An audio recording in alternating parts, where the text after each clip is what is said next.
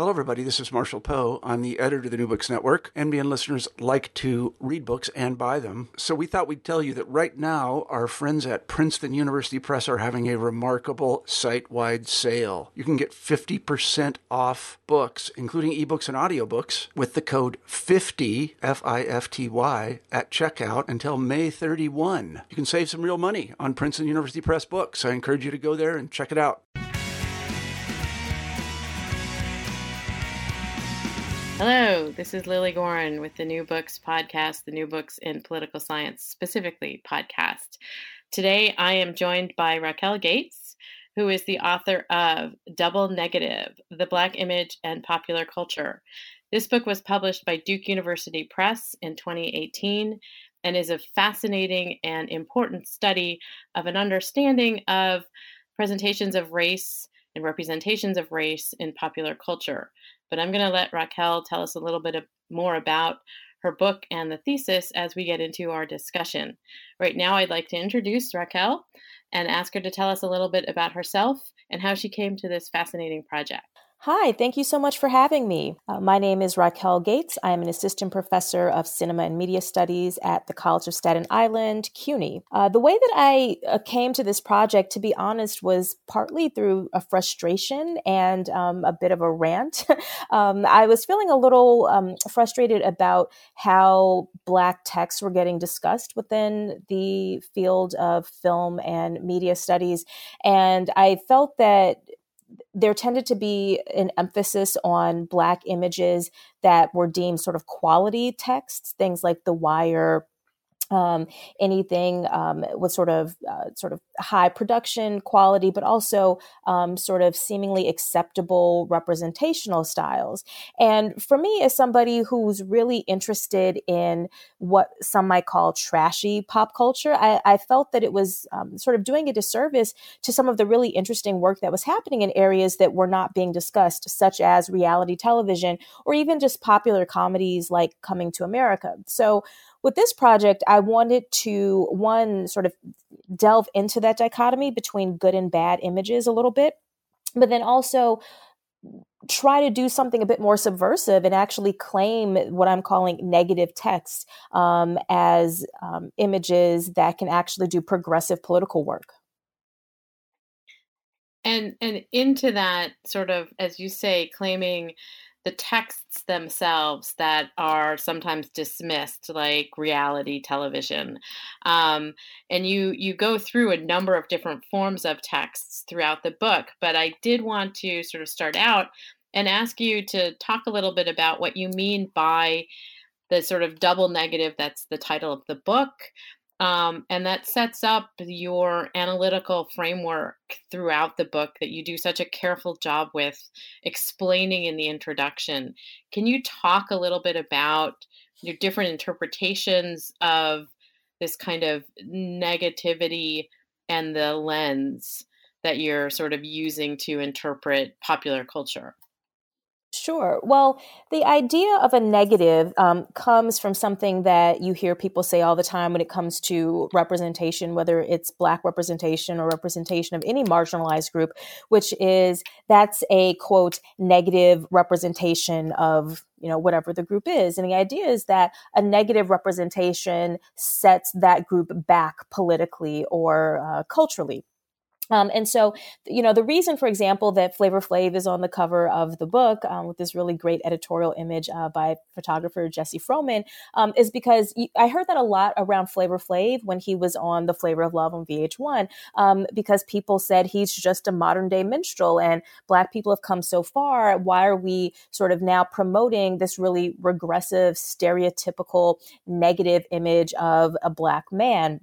And for me, even though I completely understand those claims, they're faulty for a couple of reasons. The first of which is that I'm not convinced that any particular image is going to rectify hundreds of years of structural oppression.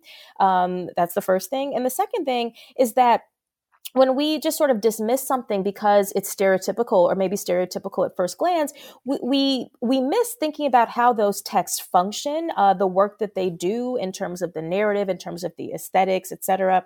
And so it was really important for me to say, all right, well, let's take some of these most derided examples from Black popular culture and apply some kind of rigorous critical analysis to them in the same way that we would any other piece of significant film or media studies. And the rigorous critical analysis, as you talk about it in the book, is this understanding of various kinds of sort of negativity. And you also talk about it with regard to the idea of the photograph, the Right. positive image and the negative image. So I'd love for you to explain a little bit about, what you're talking about there. You're not only sort of analyzing these texts in context of, history of racial issues in the United States and so forth, but also this question of the positive. Right. So one of the things that I really try to emphasize in the book and sort of in my general scholarship is that you can't just categorize something because our understanding of what a text is, how it's defined, and how it functions, that changes across time. And so for me, it was really important to try to tease out the relationships between texts. So Flavor Flav is a great example of that. Flavor Flav has been doing this exact same thing basically since he's been in the public. When he's the hype man for Public Enemy, he's wearing the big clocks and, doing all kinds of sort of crazy antics. And he does the same thing when he's on VH1 in The Surreal Life, and then Strange Love, and then Flavor of Love. The difference is the context in which he is presented. And that's what impacts how audiences read him. It becomes acceptable for him to sort of do those things within the context of Public Enemy because it's seen as serving this larger sort of good political purpose. But within VH1, and especially on Flavor of Love, it's sort of reduced to just him as a stereotype. And so for me, it's important not to just label Flavor Flav as a quote unquote negative representation, but to really understand how that shifts depending on the context. In the same way, we might think about films that have gotten dismissed, like there's a bunch of comedies in the 90s, what I call in the book the sellout comedies, that when people talk about 1990s Black film, they tend to sort of overlook or maybe just forget that those things ever happened, partly because there's such a big emphasis on what some might call the hood films from that period, Boys in the Hood, Menace to Society, Juice. And so in that way, those films get completely overshadowed and sort of erased from critical attention. Just by their comparison. And so for me, with the title, I wanted to get at this idea of a negative representation, but I also wanted to get at the idea of the relationality between text, hence the idea of a double negative. In a photograph, you need a double negative to create a positive image, right? And those things are sort of the polar inverse of each other, but they're completely related. And so I wanted to get you to talk a little bit about, or I would love for you to explain. Sorry, I don't want to force you to do anything. I'd love for you to explain a bit about the various ways that you're thinking about this. So you have the formal negativity, that's one of the first chapters, the relational negativity that you just mentioned. You have this really impressive chapter, sort of thinking about Halle Berry, and her sort of role in reality and in film, and then you have what you talk about as strategic negativity, and finally you talk about false negativity. Can you explain a little bit about these various interpretive understandings of the sort of negativity versus positivity? Sure. One of the things I'm really trying to do in the book is to give attention to particular texts that I think have been overlooked, particularly among scholars. And those fall into that happens for a number of different reasons, which is part of the classification system that I have in the book. And so the first chapter where I talk about Coming to America as an example of what I'm calling formal negativity is, I'm trying to think about how these things work on the formal level, as we would say in terms of cinema. And so when Coming to America came out, it was panned by a lot of critics because they said that it was just this sort of boring romantic comedy. And of course, if you talk to anybody who's ever seen Coming to America, no one thinks of this film as a romantic comedy. And the things that people actually remember are the really sort of culturally specific parts from like a Black comic tradition, all of the stuff in the barbershop, and the Black awareness rally. And so with the concept of formal negativity, I'm interested in films and television shows that essentially don't follow the formula for what a film is supposed to do. So for example, in sort of a conventional Hollywood film, in a romantic comedy, the lead actors, the biggest actors in the film, would occupy the A plot, which is the romantic part, right? And then the supporting cast would sort of do the comedic, like throwaway scenes, right? The comic relief. That gets really complicated with a film like Coming to America because the leads, Eddie Murphy and Arsenio Hall, play the characters in both the A plot and the B plot, which means that in terms of like the rules of cinema, in terms of where, as an audience, our attention is supposed to be directed, this all gets very complicated and very messy. And what I'm trying to argue with Coming to America is that if you sort of follow the conventional rules of what makes a film good or even what makes a film Black, Coming to America doesn't really meet those criteria, but that the criteria are wrong. That's what I want to argue. And so you get a very different interpretation of what that film is if you shift your lens of analysis. Sorry, go ahead. Go ahead. No, I was going to... Please. No, I was just going to move on to the next type. But... Yeah, and so you have... So I love the fact that you have this sort of question of the sort of formal negativity that you see in the Eddie Murphy films. And again, he's, a particular kind of comedian that you also don't usually think about as a sort of romantic lead. And so there's a scrambling that's going on in terms of how the audience, as you note, is supposed to interpret or experience the narrative. The next chapter that you talk about is, you call it relational negativity. And as you say, this is in contrast to the sort of films about the quote hood in the 1990s. Can you talk a little bit about what you mean by relational negativity in this context?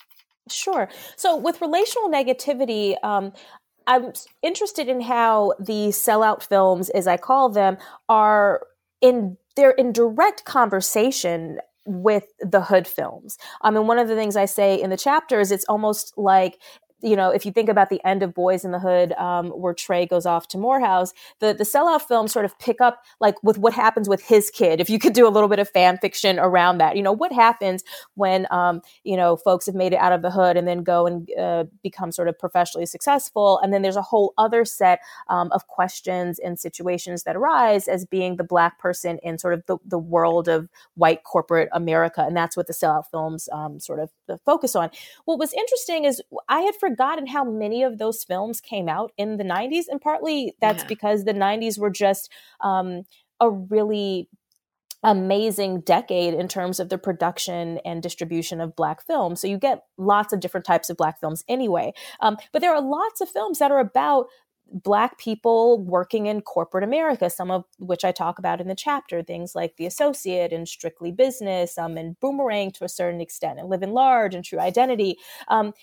But again, I wasn't finding a lot of scholarship about those films. Even when people sort of commonly just talk about Black film in the 90s, they don't tend to talk about those. They don't seem to come to mind. And part of that, for me, is thinking about how the hood films sort of overshadow those other films and really come to define that decade and that period of filmmaking.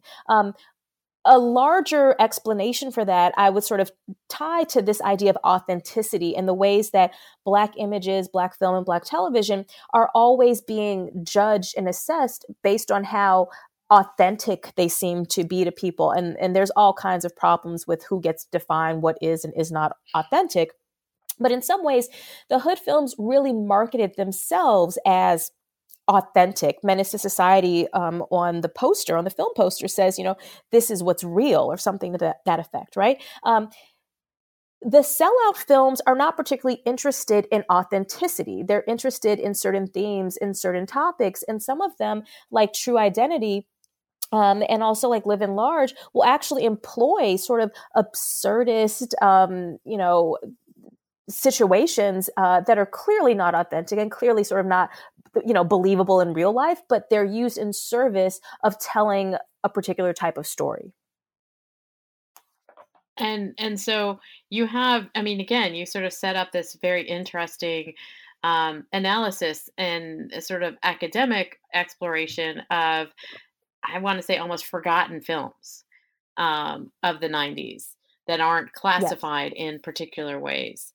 But are really important if you start to think about, like, what is the image that is being presented at that time of African Americans in the United States in lots of ways. Part of this also, sorry. Mm-hmm. Sure. Go ahead. Part of this also for me is trying to think about a legacy of Black film and television production. In full disclosure, I don't find all of the films from the 90s that I'm writing about in this book particularly good. But I do think that they are noteworthy and significant for some of the issues that they're raising. And, when I said that this book started as a bit of a place of frustration, part of it was because I feel that every few years, maybe every decade, a film comes out, a Black film comes out, and immediately the public talks about it as if it's the first time that type of film has ever happened, or that discussion has ever happened. And so what I'm interested in is looking at these sort of overlooked or these forgotten moments, if for no other reason than to sort of create an archive of them, right? To say that, this sort of use of horror or use of absurdity or surrealism to think about Black identity in a white world, there were a number of films that were doing that in the 90s, right? And in some ways, the films that we're seeing now, things like, Get Out and Sorry to Bother You, which are fantastic films in their own right, but they're also connected to this larger legacy of form and matters of identity. Yeah, I mean, it's like every time a woman who's in the front of a movie makes a lot of money, they're like, "Oh, women go to movies." Right. It's like, yeah, they do. Imagine that. I joke with my students all the time that it's like every 20 years Hollywood remembers that Black people exist and go to the movies. It's like on a cycle every 20 years. Okay. Well, Black people go to the movies, women go to the movies. Right. How about that? Okay. Moving on to women in the movies. The next chapter, which I was really fascinated by, in particular, your sort of meta-analysis, if I can use that term, of Halle Berry as an actress, as an individual who has a certain amount of fame and notoriety, who won an Academy Award as a Best Actress, not in a supporting role. And you talk about this as circumstantial negativity. And it's a kind of complicated analysis that you do around her in particular, but you also position it with regard to other African American actresses and these questions of sexualization as well. So can you talk to us a little bit about that terminology, circumstantial negativity, and also specifically why you focused on Halle Berry? Sure. My interest in Halle Berry, I feel like just growing up, I sort of lived through the different phases of her career, and really not just her career, but the different phases of her celebrity persona. And I was always struck by these moments where I would hear something said about her or hear her discussed in a particular way and have like a very real, visceral memory of something she said that was the direct opposite of that. And so, for example, I talk about this in the chapter. I mean, her biracial identity, which is a thing that got discussed a lot during the filming of Queen and after Queen, and really was sort of used, I think, to do a little bit of sort of like armchair psychoanalysis on the type of person she was, et cetera, et cetera. But it was in direct contrast to things she had said about her own identity and how she racially identified. And so that was sort of my the sort of personal interest in sort of Halle Berry and thinking about just the ways that her star text has shifted over time, and how she's been understood by the public. And for me, the idea of relational the idea of circumstantial negativity with Halle Berry was my attempt to really get at the power of discourse and the power of intertextuality, because there's a way in which Halle Berry, the persona, is like a world away from whoever Halle Berry, the person, might be said to be. Not that I know her personally, of course, but to sort of see the way that this narrative really picked up steam during particular phases of her career, and it seemed as if she was almost sort of powerless to counter the narrative about who she was. I thought that was a really fascinating type of case study to tease out in the chapter. And so in that context, you spend a lot of time sort of talking about the sort of complication of her in the role in Monsters Ball, Yes. that won her the Oscar, that she again has this very graphic sex scene that seems to be what everybody pays attention to, as opposed to the narrative of the story itself and her inhabiting of the role. Yes. Yes. And go ahead. No, I mean the interesting thing to me about Monsters Ball is the ways that the discussion about Monsters Ball are bringing in lots of important historical discussions about the representation of Black women, for instance, the hypersexualization of Black women's bodies, all of these really important, absolutely accurate conversations that seem to take on a life of their own that don't always sort of connect back with the film itself. The other thing that I found really fascinating about Monsters Ball is there's a lot of weight that gets sort of put on Halle Berry's shoulders for that particular representation, that doesn't take into account things like how the sex scene is shot, which is something that I talk about in the film, that it's shot in this very voyeuristic way. As if you're sort of peeking in on Halle Berry's character and Billy Bob Thornton's character having sex. But we don't talk about the formal qualities or the formal aspects of that film. We talk about Halle Berry as, in the Jadakiss song that I reference as, a Black woman who let this white man have sex with her, right? As if all of the agency is on Halle Berry's shoulders alone. And not the director or the writers or the narrative or any of the other aspects of the construction of the film, that she is an actress inhabiting a role. Or even if that interpretation of her character is accurate based on the rest of the film. The sex, there's two sex scenes in Monsters Ball. I mean, there's two sex scenes between Halle Berry and Billy Bob Thornton. There's, sex scenes between other characters in the film as well. But even the question of, does that particular scene sort of define the rest of the film, which doesn't seem to be a question that we're even asking, right? I think it speaks more to the sort of social, political, cultural forces that give us a framework for how we read that film and how we read that scene. Not all of which I think can actually be sort of justified by the film itself.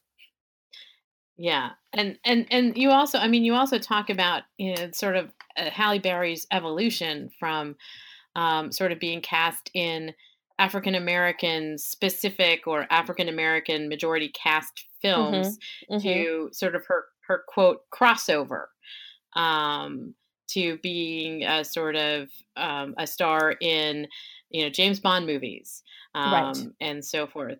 And so how does that sort of fit into this context of sort of circumstantial negativity and our understanding also of the idea of sort of understanding representation Hmm. or not? Yeah, sure. I think there's a tendency always to locate agency in actors and maybe in directors too, right? In ways that ignore that film is a collaborative process, that there is an entire marketing publicity machine around film. And for me, Halle Berry is a really easy case study in terms of sort of tracing that out. So, when Halle Berry starts her career, she is like the Black girl next door. I call her the round the way girl in the chapter on her. She's always in Black cast films. She is the sweet, beautiful, relatable character, like in Boomerang, right? She's juxtaposed with Robin Givens' character in that film. It's really around Queen, the TV miniseries that you see, at least in terms of sort of Black magazines, and then also then going into mainstream white magazines, this shift around the understanding of her identity.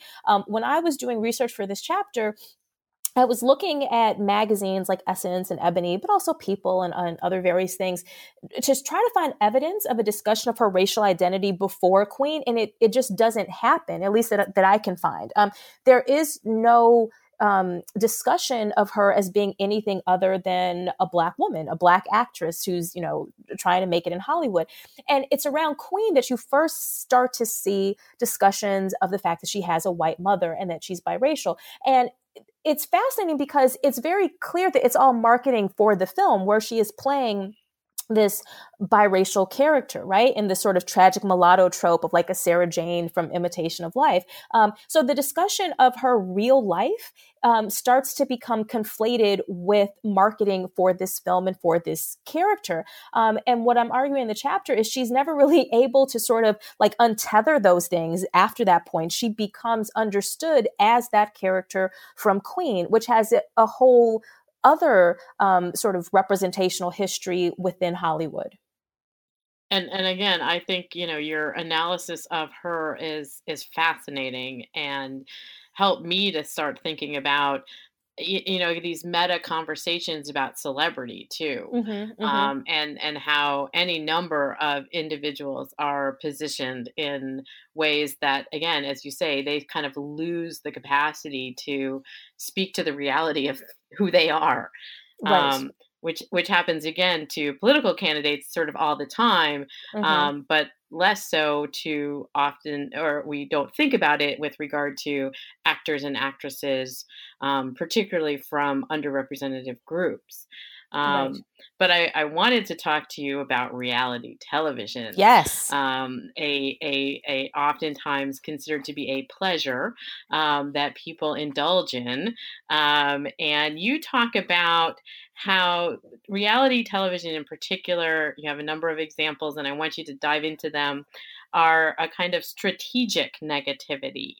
Can you talk a little bit about what you mean by strategic negativity, and which in particular reality television shows you are exploring?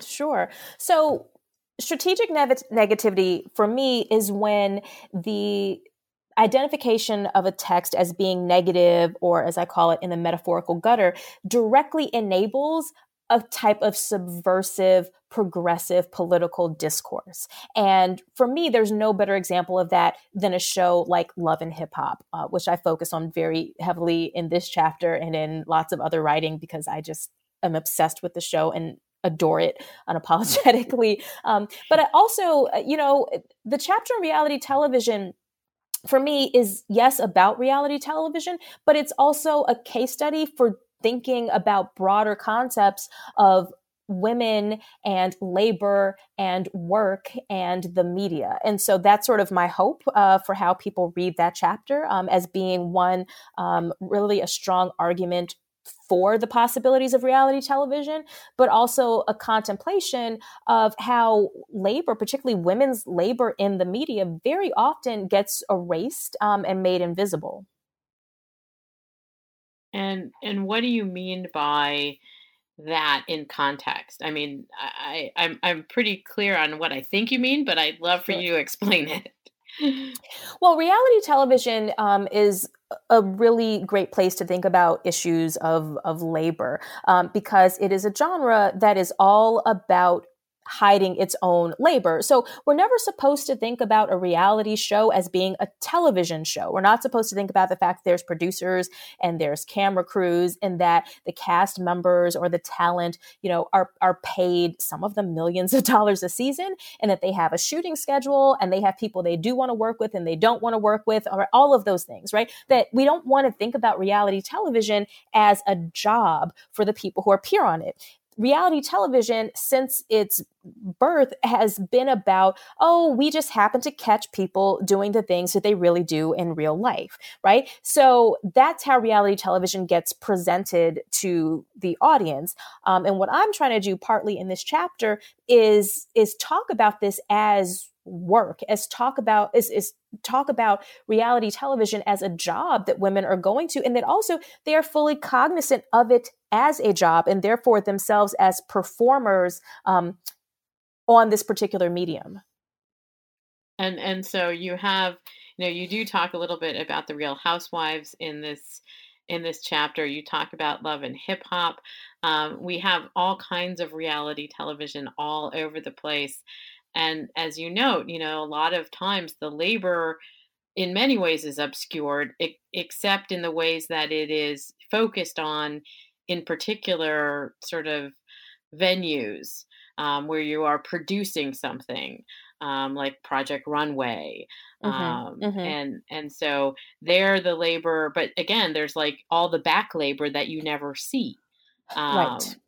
That sort of happens on the side and out of the camera lens's view. And so also in this context, you sort of talk a little bit here and there throughout the book with regard to enjoying these popular culture events and sort of taking pleasure in them. Can you talk a little bit about that in context of reality television?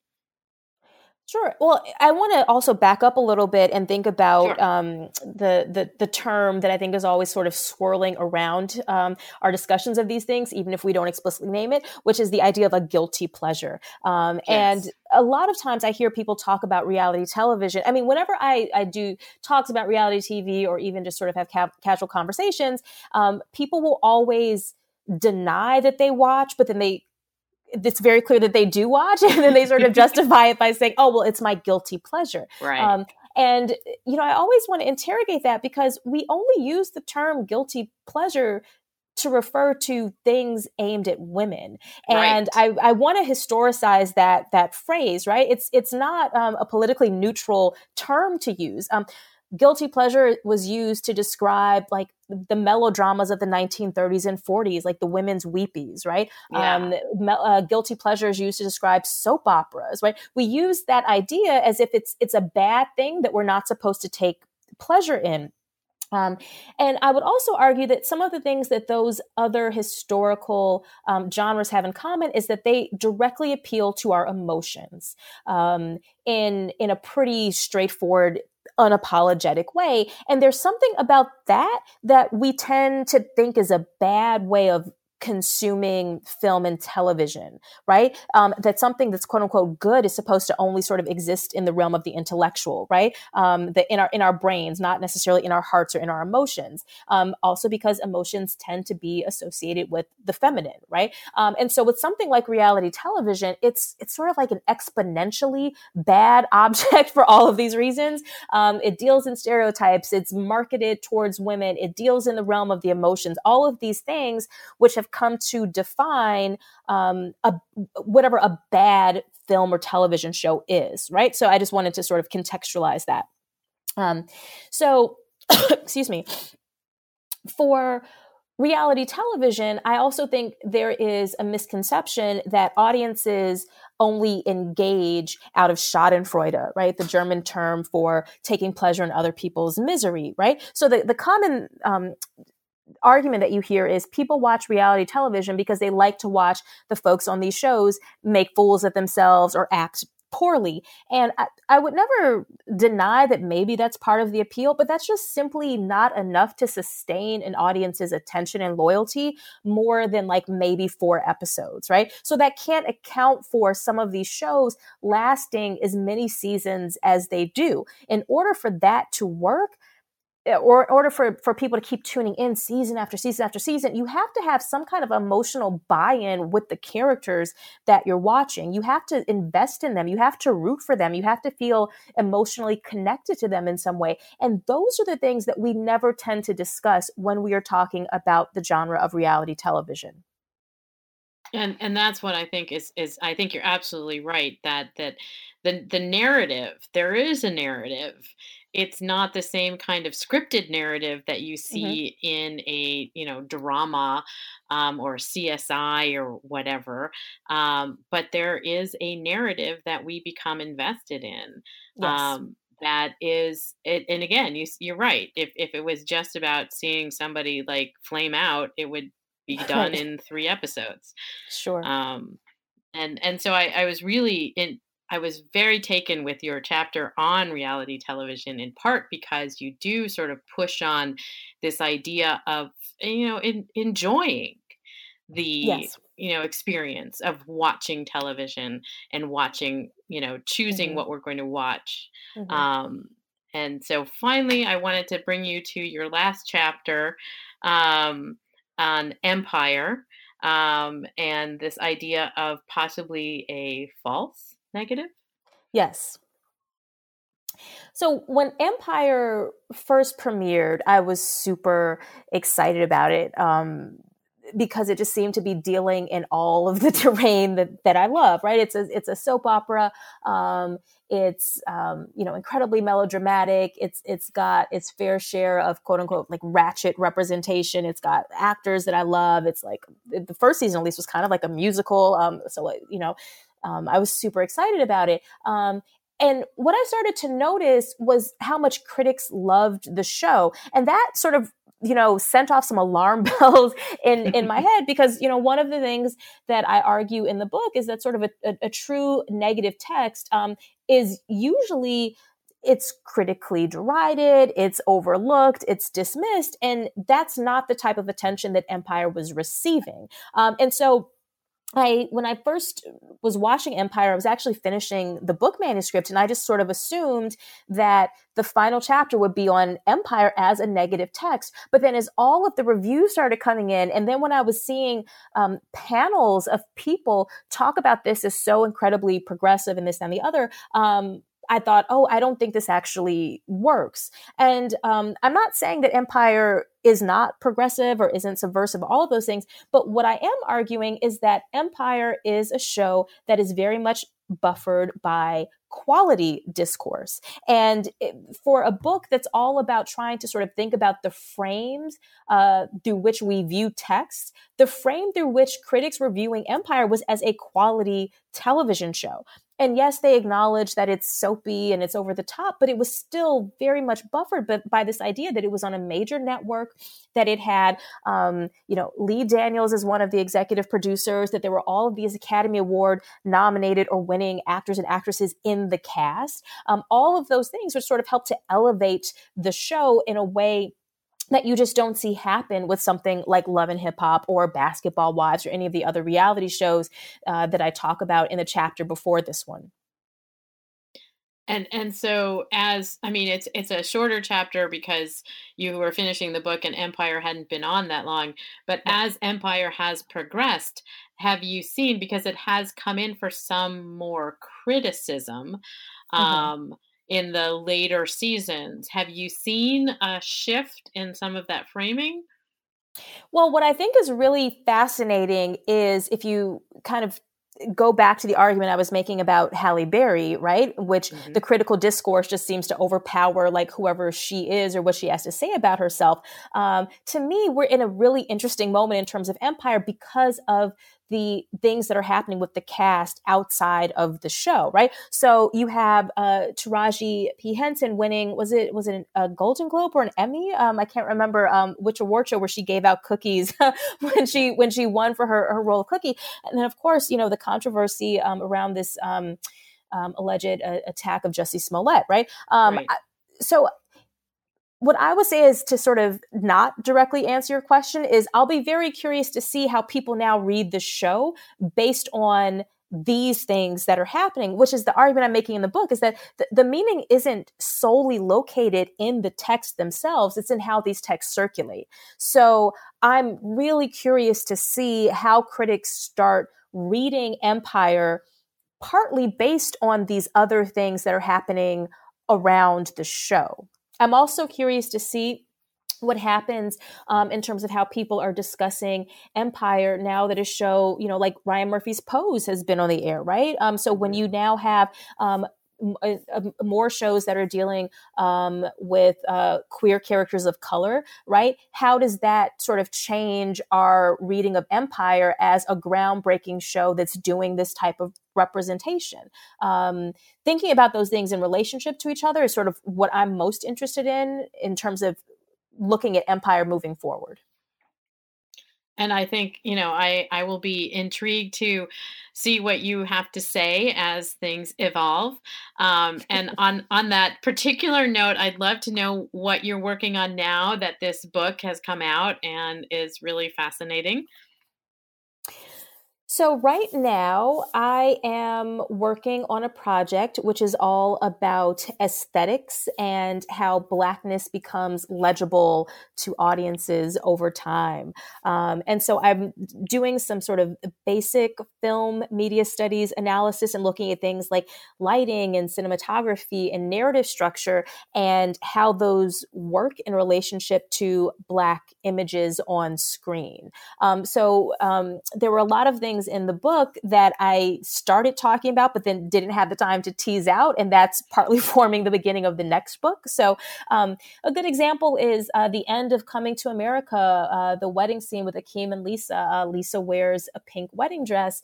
And that's because the cinematographer didn't know how to light Eddie Murphy's dark brown skin and a white garment in the same frame. And the solution that the costume designer comes up with is to put her in a pink wedding dress instead. And for me, that's that some people might say that that's sort of trivia, but I'm really fascinated in teasing out the implications of decisions like those, particularly because we know that film and television were not designed to represent Black skin on like a very literal level. Lighting schemas and things like that were designed to optimize the beauty of white skin. So that's the next project. We'll see where I go with that. I also am just sort of giving myself a little bit of space to decompress and like go to the movies and see some things and see what piques my interest. Which is totally reasonable. So where can somebody pick up a copy of Double Negative? Sure. So if you happen to be in Fort Greene, Brooklyn, which is where I live, you can go to the Greenlight Bookstore and purchase it there. It's also available at Duke University Press. And of course, like, everything else in the world is on Amazon.com. Of course. Of course. Raquel Gates, I am so pleased to have talked to you today about your book, Double Negative: The Black Image and Popular Culture, that was published in 2018 by Duke University Press. I hope you will come back on the New Books in Political Science podcast to talk about the next book when it's done. Yes, most definitely. Thanks again. Thank you.